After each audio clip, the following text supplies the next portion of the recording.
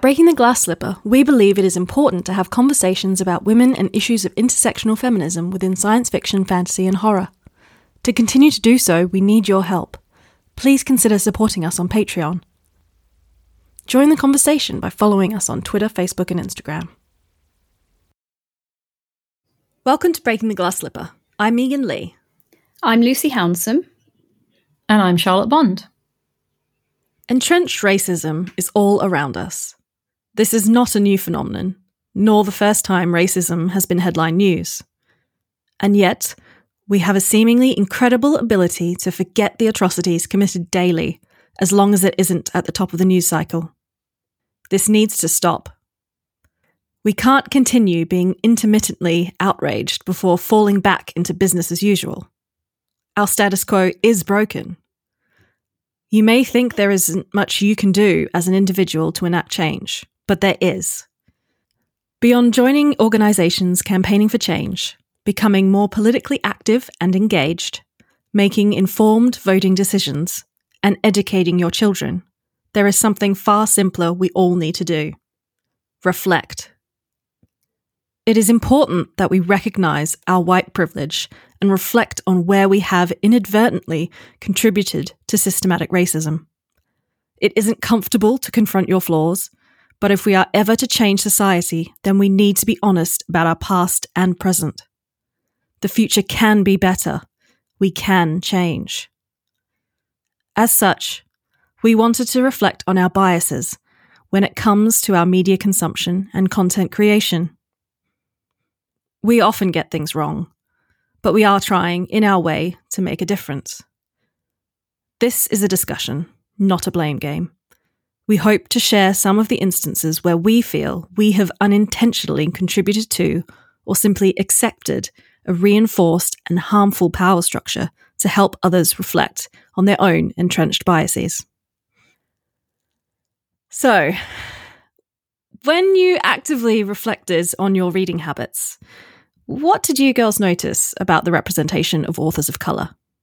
Well, when I went through my bookshelves, I actually had more books by people of colour than I thought I had, but it was still woefully below all the others. And I was thinking actually about how my reading habits have changed since being on this podcast. So if you'd asked me maybe 6 months to a year before I started Breaking the Glass Slipper, my bookshelf would have been full of white male dudes writing fantasy and a load of Regency romance. And, there's still a decent amount of that on there. But there's now more women, there's more people of colour.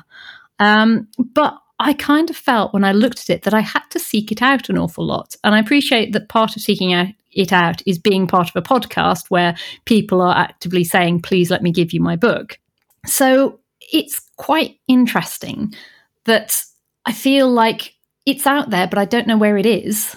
And I have to do something like this to actually get some recommendations of good female writers, of good people of colour, some good writers with disabilities, because you really need to go looking for it. It's not just there.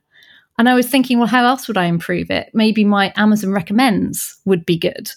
And then I thought, well, actually, no, they'll just recommend me the most popular ones of the same genre I'm reading in. So if I read a good horror by someone of colour, and then they'll just recommend me the top Stephen King or something like that. So I really feel like I've got a good amount on my shelves, but I feel like I want more. But more importantly, I just don't know where to get it or how to find it beyond sort of word of mouth and approaching people who have read the same persons of colour, who authors as I have, and saying, what else do you like?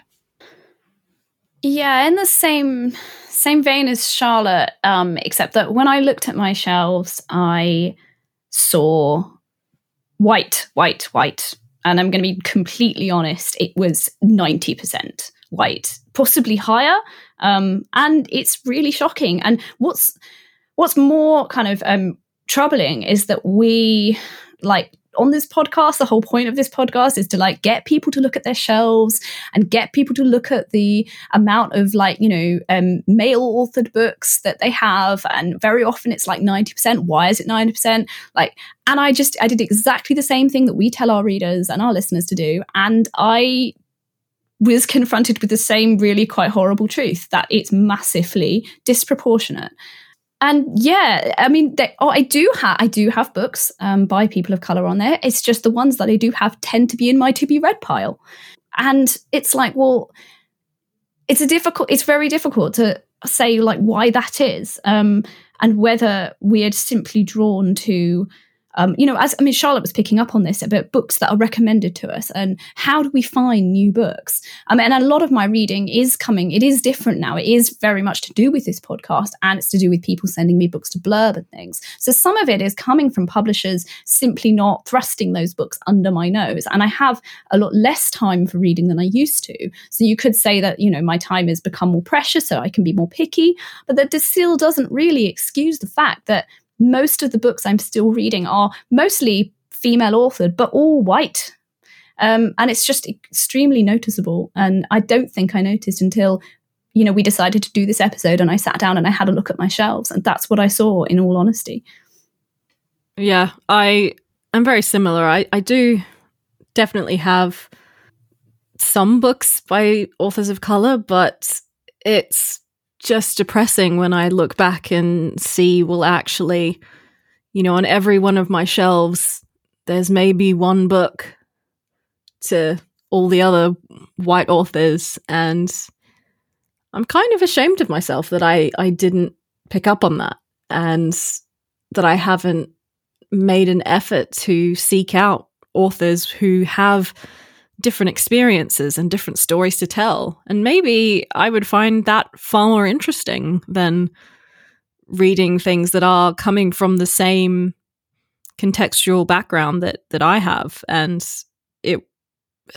I just was really, really disappointed in myself when I sat down and actually looked at what I'd been reading.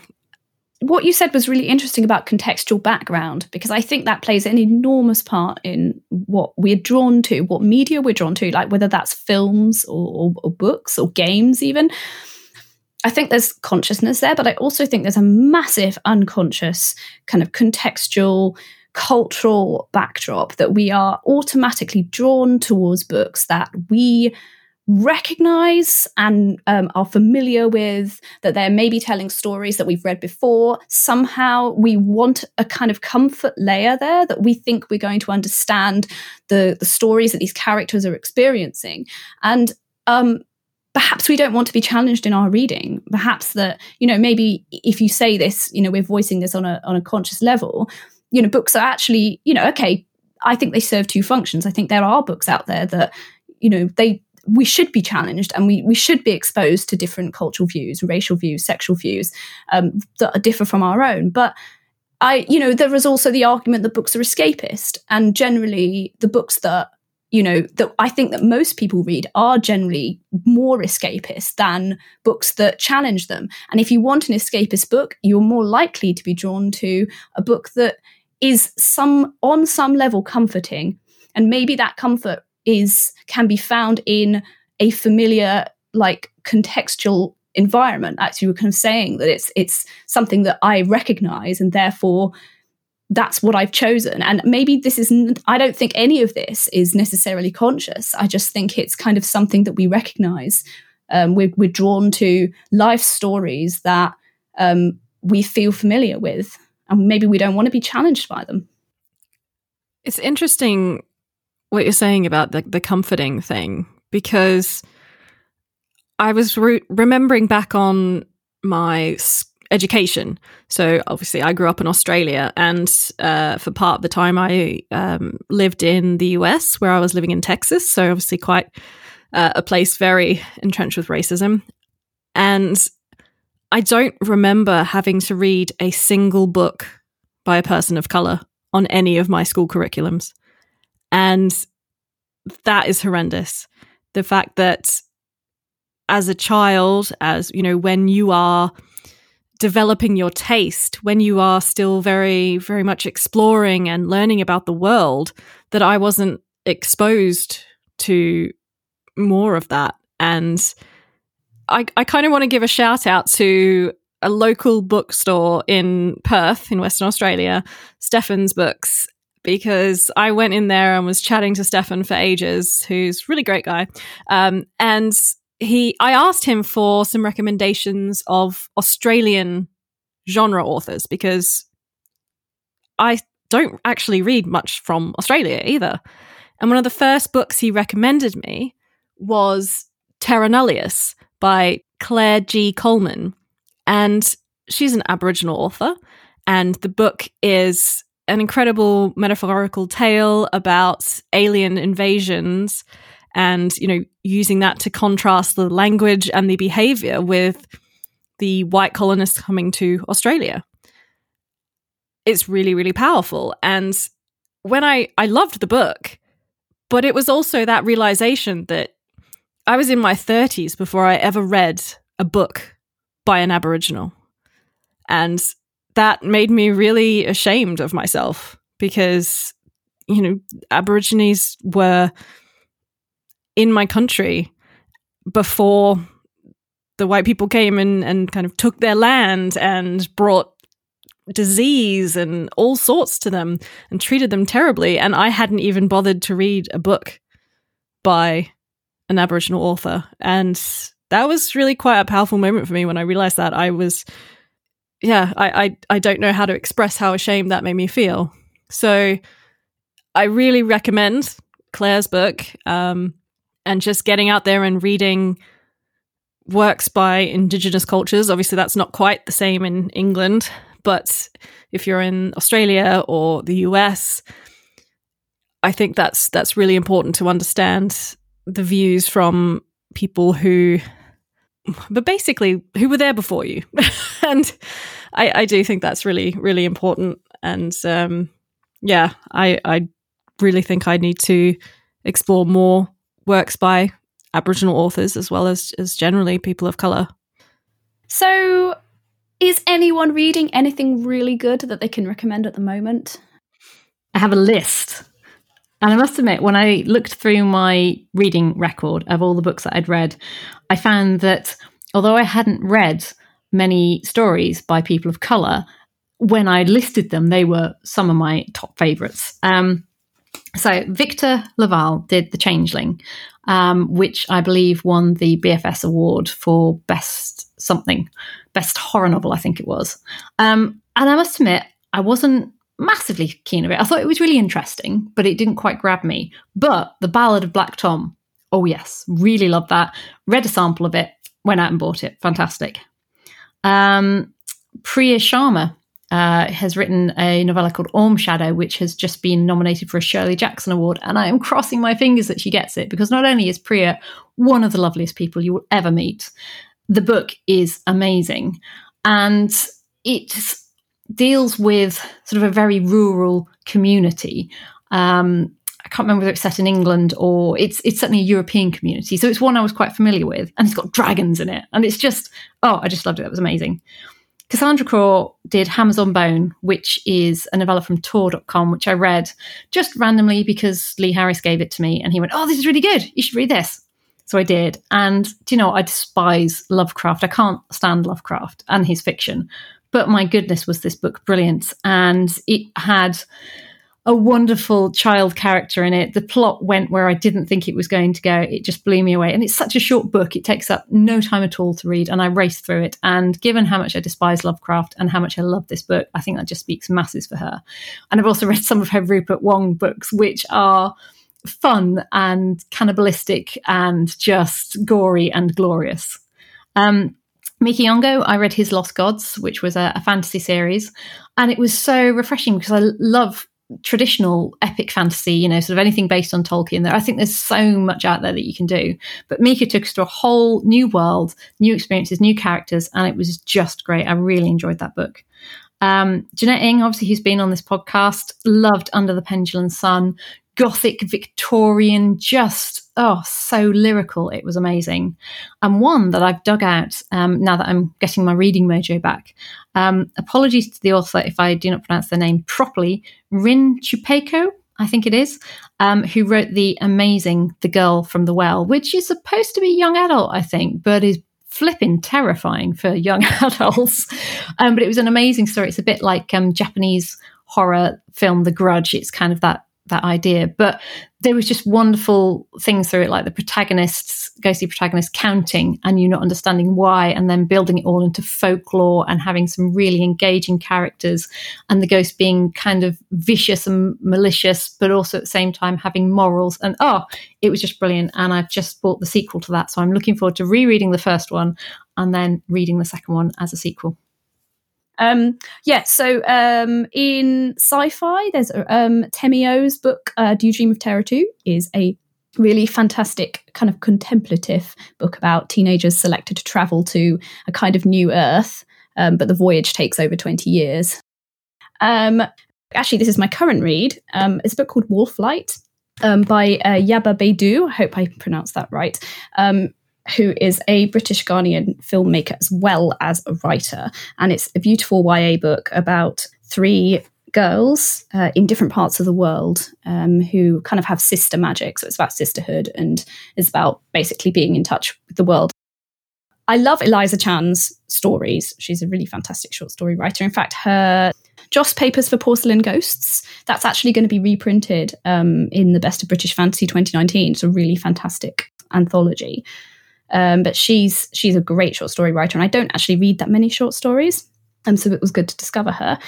I also feel like I kind of have to talk about, and I'm so sorry about this pronunciation, but the author of The Untamed, Modao Sushi, says her name is, at least her pseudonym is Mo Chiang Tong Tio. I'm so sorry about that, but she's really great, and I could only read her books in fan translations since it's not an official translation available. But like, God, if you watch The Untamed, it is the most amazing. It's not just like an example of a Dan May novel. It's brilliant. It's got the most amazing history. Okay, it's very hard to describe without you just going and seeing it. You can get really obsessed with it. But she also did a really other brilliant book called Heaven Official's Blessing, which is also going to be adapted into an anime airing this year. So I'm really looking forward to seeing that adapted. But yeah, she's just a really wonderful author, which I'm kind of sad that I can't read an official translation. The fans have done an amazing job on it, but it's just so nice to be able to read stories from that are like massive, sweeping, epic fantasy stories that are not in the traditional like European medieval setting with knights and dragons and stuff. And we just seem to have endless supplies of these books. So yeah, that's been an amazing, she was an amazing discovery. Oh, also, I was talking to my sister about this, and she says that she would also really, really like to recommend Sarah Collins' Confessions of Franny Langton, which is even not a speculative fiction book, but it did win the Costa Award for first novel. And she said it's just really, really good. So definitely check that one out as well. And that is top of my reading list already. It's literally sitting upstairs on the top of my pile of actual physical copies. And yeah, that I've heard good things about that as well. So I know I am a little bit of a broken record when it comes to this author, but I think that Octavia Butler was incredible. When I first picked up Kindred, it was one of those moments I remember it really clearly because I happened to be in Paris visiting my aunt, and I always go and wander through Shakespeare & Co. Just, I love bookstores. I love books. I think that's pretty obvious. So I always go there and just wander through. And I happened to spot Kindred in the sci-fi section, which is pretty small. And they had a little, one of those little recommended cards beneath it. And I just remember thinking, oh, this sounds fantastic. And so I picked it up there and then just, obviously bought it. And when I got back to my aunt's flat, I immediately started reading it. And I just could not put it down. And I'm quite a slow reader, and I read that in 2 days. I loved it so much. And you will hear me recommend it to pretty much everyone that I meet. And since I've read some of her short stories, I've read the Parables duology. And even when I think, some of them the Parables had some flaws, but they're so interesting. And the stuff that she talks about just blows my mind. So if people haven't read Octavia Butler, please do yourselves a favor and read her. And Kindred will always be on my top books of all time. It's incredible. But also, I would like to give shout outs to Tade Thompson.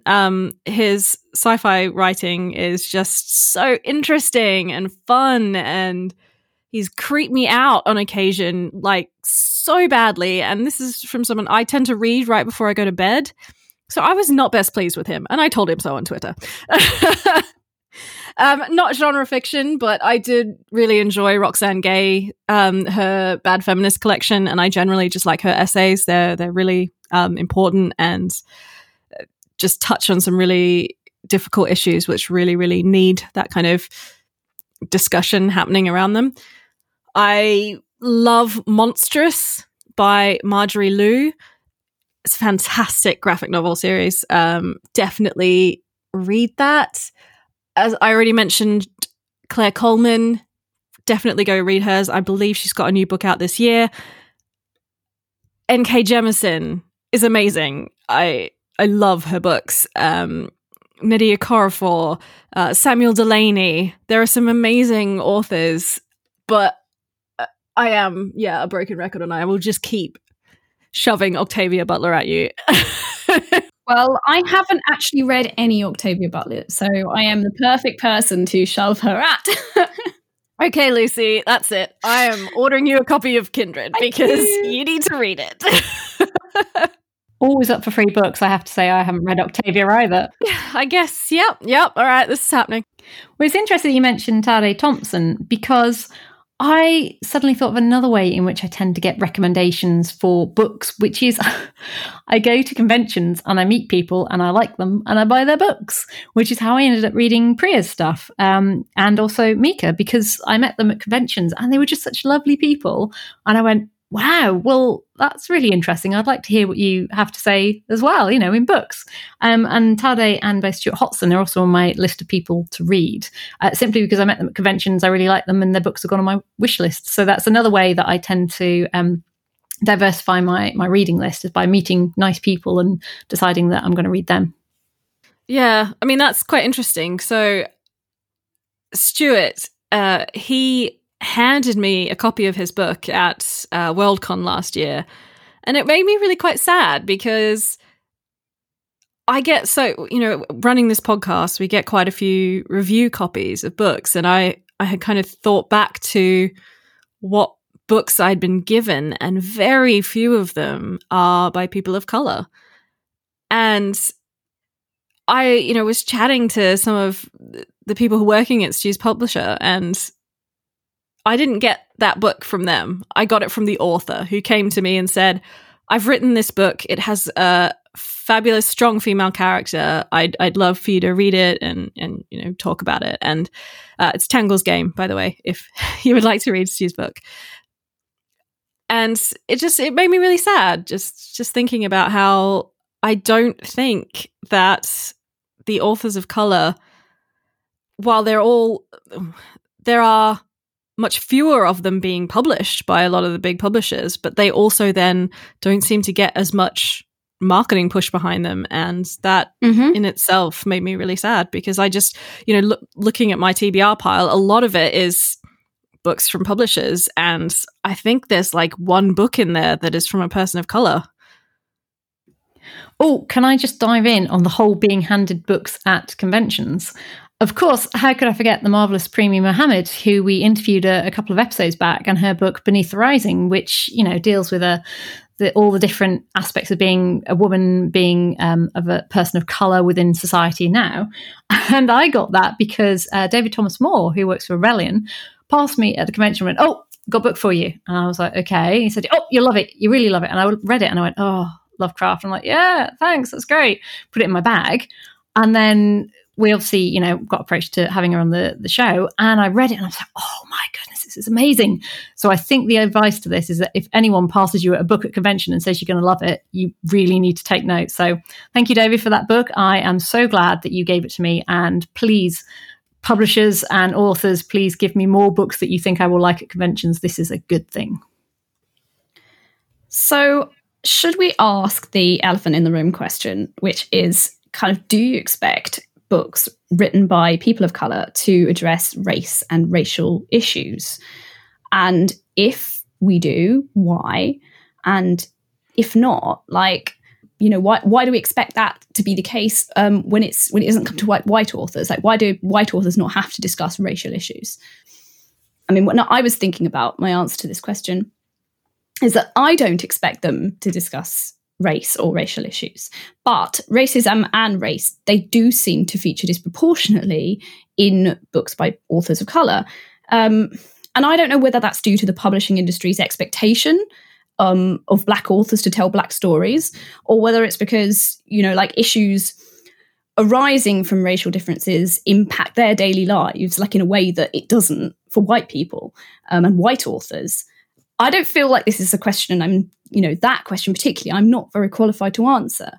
But I do wonder when the kind of books that we see pushed at us by big money publishers, when they are books about race, or you just wonder whether it's kind of like, if this is white publishing talking. This is white publishing saying, well, we know that Black Lives Matter is headline news, so these are the books we think that you want to read to educate yourselves. And a lot of those books are going to be about questions of race, and they are going to be, and I feel like it's difficult, isn't it? Because I wouldn't want to be told, and I wouldn't want to be judged, as a woman, as a white person. Like, I don't want to be, people to think, oh, well, it's a bit like what we say about female writers expecting to produce romance. Like, I don't want people to assume that because I'm a certain person in life, I am expected to produce this type of book. I think that's awful. And I think it's a really complex question, and I think the publishing industry is very tied up in it, because of course we are dependent on mostly big publishers to get these sorts of stories, to put these stories into our hands, and of course those stories have to go through several gatekeepers to come to reach us. When I was thinking about the answer to this question, my mind brought up the name Jane Austen. Because Jane Austen wrote pretty much the same book several times over in different variations. She never bothered particularly with the lower classes. She dealt only with the world that she knew. And she is the epitome of the writing advice of write what you know. And I think that is one good piece of advice with writing, but I also think it falls down a little bit when you come to something like fantasy, whereas you can't really apply write what you know when you're writing about dragons, for example, or necessarily about magic and evildoers who are chosen ones, things like that. So I wouldn't expect a person of colour's book to have race and racial issues in it. However, I do also think that it is a case of write what you know, and if that author has experience of it, feels very strongly about it, they're going to give a much better rendition of that and be able to make you feel more empathy and understand the issues better than a white person writing it based on maybe research they've done, people they've talked to. And I mean, my speciality is horror, and horror is very, very personal. And I find that my best horror writing is stuff that scares me. And I must admit, a lot of my books and short stories recently have been around mothers losing children or turning on their children or killing them, because now as a mother, that petrifies me.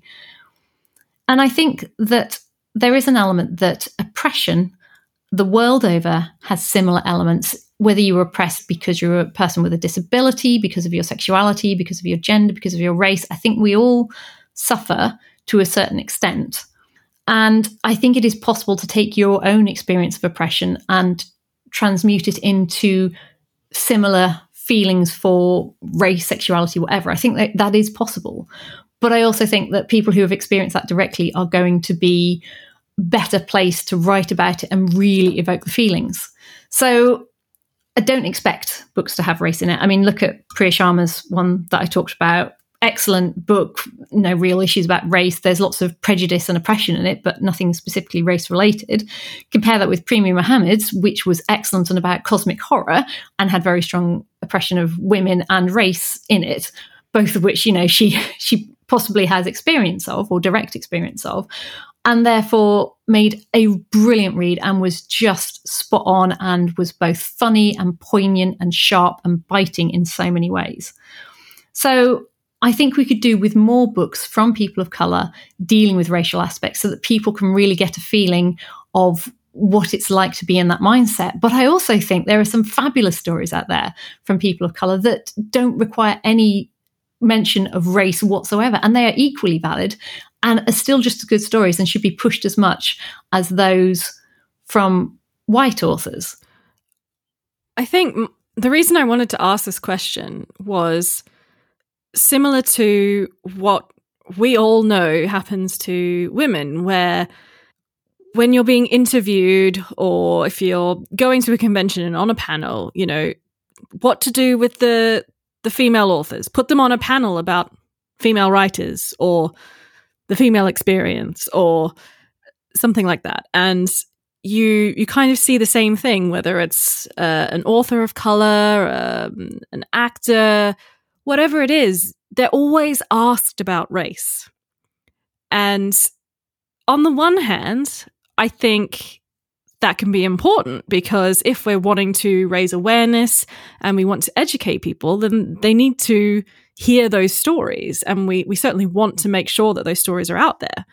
But at the same time, I feel like it's become an expectation that if you are an author of color and that you don't address race in your work, there's somehow they're kind of letting the side down. And similarly, I think we've had this conversation before about female writers, you know, when so many books have that kind of white male protagonist, does that mean as a female that I shouldn't write a book with a male protagonist? Like, what if I want to write a book with a male protagonist? Like am I somehow feminist obligation? Yeah. Am I letting the side down? And I think there's definitely become, it's unfortunate now that there seems to be a lot of pressure where there is that expectation that if you are an author of color, that you will address the race thing because that's kind of your box. And they have been put into that box. And very rarely does it seem like they're allowed to step outside of that. And when I have seen them completely step outside of it, it's more things like, you know, Tade Thompson's Rosewater series. It's set, you know, in Africa, and the racism isn't really a part of the story because everyone in the story almost is Black. And in that sense, he doesn't have to address that. But I feel like that kind of is the exception where these stories, even Nnedi Okorafor writes lots of books set in Africa. And those books don't necessarily seem to deal with race in a way that other books by people of color, I feel, where they're set in a world, either in the world that we know or a secondary world, tend to be expected to, which I think is interesting in and of itself. You know, if it is the publishing, the lines, whoever it is that's decided that this is what's okay and what isn't okay, or what readers will like. And I just think it's really disappointing that we haven't got more books by people of color in terms of just whatever they want to write, that there doesn't have to be an expectation that they address race, and they're not letting the side down or somehow contributing to oppression by not particularly addressing that issue, because it's perfectly legitimate that they might want to write an escapist fantasy that's just a whole load of fun, and that's fine. There doesn't need to be a big kind of issue at the heart of every book. And I do feel that, unfortunately, there kind of is an expectation from readers, from the publishing industry, and I would like to see that change. We shouldn't always have to, you know, speak to authors of color about being an author of color, for instance. And yeah, and I know we do it as well. You know, even on this podcast, you know, we've had writers on talking about African literature and Afrofuturism and talking about these things. And I think that's really important that we do talk about it, but we also need to make sure that we're also just talking to them about tropes generally. And they don't need to only talk about race. They can talk about whatever they want, and their opinions are just as valid, and they don't have to be pigeonholed in the way that they have been for so long. now that we've spent a decent amount of time talking about books and authors and things like that, I wondered if we could move it on a little bit to on-screen representation, because obviously that is another form of storytelling, and it is one that has perhaps a much wider reaching effect than books, because pretty much everybody goes to the cinema or watches TV. And I must admit, I have had somewhat of a renaissance in my viewing since the pandemic has appeared, and I haven't been able to go outside very much. And I have found some fantastic stories and films and series out there. But before I get into that, I wondered what you guys have been watching and how that reflects whether there is more representation of people of colour within the media that you watch than perhaps in the books that you read. I'm going to start this by referencing a film that has nothing to do with genre, but I was, flicking through my Amazon Prime, like, what should I watch? And I saw Showgirls on there. And it's one of these films that people always talk about and reference, and I have never seen. And I thought, you know what? I'm going to watch Showgirls. So I did. And it is terrible. Everything you've heard about it is absolutely true. But when I was watching it, I thought, there's so many black characters in this. This is great. How come I don't see this many in other things? And then I actually paused for a second and went, wait a minute. There are 2 black characters, but they are named characters. And, there's one's the best friend of the main character and one is a love interest. And I was kind of shocked at myself that watching a film where it had 2 black characters, I thought it was good representation. And I was actually really fucking cross with myself. I could not believe that I had actually thought that, even for a second. But what horrified me was also that thinking about what I've been watching and throughout the course of my life, that did feel like a lot of representation, because there isn't much in any of the things that I watched. And I was trying to go back and think of some of my favorite films and shows, and so many of them are all white. And if they're not, there's like one black character. Kendra. Also Mr. Trick was the other one I thought of, but yeah, like Buffy is so white. And she was killed off. Yeah, killed off, yeah. So was Mr. Trick. Yeah. And that was really horrifying to me. And I was also thinking about even Star Trek. Sorry, Lacey. But it's fine. When you look at Star Trek, original series is actually far more representative than Next Generation, which in itself, what? Did we go backwards? One of them was in the 60s and the other, why? Yeah, I just started getting really depressed and angry. And the only one that I could really think about that I thought was actually okay was Red Dwarf. Weirdly. Oh my goodness, I hadn't thought of it like that, but yes. What's actually really interesting about Red Dwarf is that Craig Charles ended up asking to audition for Lister because he'd been sent the script as a sensitivity reader to check, because they were worried that maybe the character of the cat would come across as racist. So they sent it to some black authors and comedians and writers and so on and asked them to be sensitivity readers. Craig Charles was one of them and said, I love this. Please, can I audition? So that's interesting in itself. But really, I mean, maximum they had like four characters and 2 of them were black. So that's actually really amazing ratio. But isn't that sad that, yes, but it was the only one I could really think of things that I love and have watched a lot of. And even, I don't know, things that I had thought previously were like good representation are actually not. And it was really uncomfortable, I think, to look back at something that I had thought of as, this is, very diverse and it's got lots of representation. But when I actually stopped and looked at it in kind of the harsh light of day, I saw that there was only one or maybe two, and it's just because everything else was so white that I just felt like one or two was, oh, well, that's really diverse. And yeah, I guess ultimately the thing is because I've been reflecting on this, given the state of the world, I'm just constantly disappointed in myself and in the media that I consume, both on the page and on the screen. So how does Black Panther stand up against, in the array of superhero films? I didn't see it.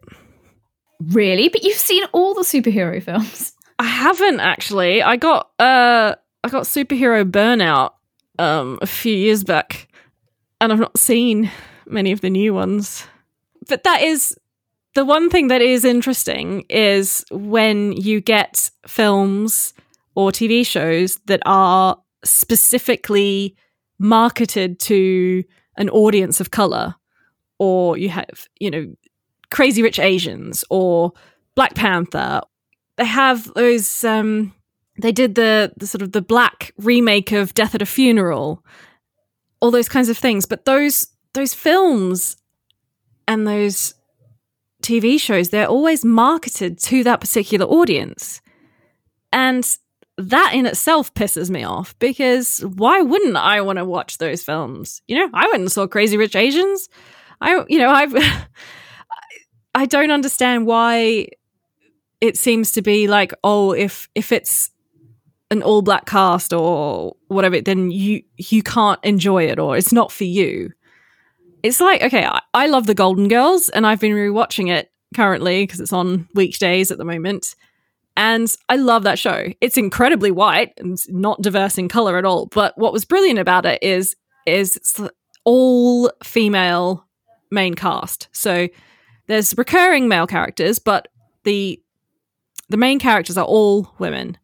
And I don't think that that's necessarily a female show. It's very funny, and I think that both genders would really enjoy it. But if they were all black women, it would definitely be marketed to only black audiences. And that, yeah, it pisses me off. So then, horror. Looking back at the history of horror, there is a spectacular trend for any person of colour to die off as quickly as possible. And also, if you have some kind of issue with sexuality, or if you are slightly promiscuous, horror is basically a moral message dressed up with added aliens, added monsters, stuff like that. So unfortunately, the history of horror with people of colour has been quite appalling. And it got to the point where I was watching Deep Blue Sea, which is a terrible film about sharks sharks getting very intelligent and eating everybody. And there is one person of colour in it. And I was kind of waiting for him to meet a sticky end, because that's kind of what you expect in films. And I was thinking about Alien, where Parker is not exempt, and Alien 3, where Dylan, played by the amazing Charles S. Dutton, is also another one to die. Although I suppose in Aliens you could argue that pretty much everybody dies. But thinking about Ghostbusters, the black character there in both the original version and the remake was just so stereotyped. And although they survived, they were kind of sidelined. I think someone made a point about the most recent Ghostbusters about why is the female character of colour the only one that isn't actually educated. She works on the trains. And I went, that is something that I hadn't realised. And I suppose it kind of stems a little bit back from the original one, where Ernie Hudson joins up and he's just kind of joining to help out. And it is the other three who are the academics who form this society. But I kind of went, oh, I'm so disappointed in the new Ghostbusters when I realised that, because otherwise I thought it was quite a good, funny film. And I thought they'd made an effort to make the women as equally obnoxious and as arrogant as the men were in the first one. And I thought it was really well done. But when someone pointed this out to me, that the woman of colour was the only one without a university degree, I suddenly went, oh, so there is this major stereotype that we are now continuing. However, there are some really good stories and films out there with people of colour in it. My absolute all-time favourite horror movie is Attack the Block by Joe Cornish, and it has the most amazing John Boyega in it as Moses, and it's just mesmerising to watch. And I mean, it's got Jodie Whittaker in it as well, which is always brilliant because she's just so much fun to watch. But it reminded me of the film Kidulthood by Noel Clarke, which isn't a genre movie. But I know that Joe Cornish and Noel Clarke both went to the units that they were representing. So Joe Cornish spoke to young people, and Noel Clarke spoke to young people of colour, and sort of said to them, well, tell me how you speak, tell me what you do, tell me how you interact. And I think by doing that kind of research, they then made it that much more realistic, that much more fun, and that much more different from all the other stuff that is out there. And I mean, John Boyega is the hero of Attack the Block, and it ends with them all chanting his name, whereas at the beginning, they all just viewed him as a violent lowlife. And it's just wonderful to see such character development going all the way through this. And I love that film. Get Out is another film that has been highly recommended, and I haven't had a chance to watch it yet, but it is top of my list when I do get some quiet horror time. I have to admit that I have recently been going for shorter stuff, and I have discovered the most amazing Indian horror, and it's called Anjan. I think that's how you pronounce it. And it's on Netflix, and I watch it once a week because I have about an hour where I don't have a husband or a child, and I can just watch an hour of something. And I've been watching this, and it is amazing to watch because it's like watching English horror, but with so many different twists to it. So the whole point of Anjan is it is rural myths is the subtitle of it, and it is all the rural myths that you get from India. And I look at them, and there's so many similarities to English folklore and English ghost stories, and yet so many twists and different aspects to it as well. And one of the things I'm finding really interesting is it is very, very female led. And I have to admit, apologies if you want to watch this awesome series. I have to say, none of them have had a happy ending yet. They're all very much a case of you think it's all fine, and then the bogeyman jumps back out again. But they have women as the central roles, and they have very different cultural issues to what they do here. It's very much a case of women who are in unhappy marriages, or who are lined up to marry, or who are being on the edge of poverty, or who are struggling to fit into a new family. And it has just been so refreshing to watch, and I can't wait to check out some more Indian horror. And I also randomly stumbled across the Korean series called Tale of Orang, which I lost briefly because I watched it randomly one night and then had a big break from watching things and couldn't find it again. But I have rediscovered it, and The Ghost Bride, which seems to be another fantastic one. And I'm just so excited that Netflix has put on a load of foreign horror, and I can now expand what would be my normal viewing from something like Sabrina, which is great, but it's very colourful and glamorous, and everyone's pretty, and it's just, it feels so very fake. And then to see these other cultures and these other stories, which are familiar and yet at the same time different. And I am so looking forward to watching all of these things, and obviously seeing Get Out as well. On the East Asian front, where I basically live at the moment when it comes to dramas, I after watching The Untamed, both the animated version and the amazing Netflix version, the live action, I also can recommend The Ghost Bride. I thought that was really good. That's Taiwanese-Malaysian production. Also Guardian, which I think I recommended to Meg once because it's just amazing. It's based on a novel by Priest, and it's really, I just totally love that.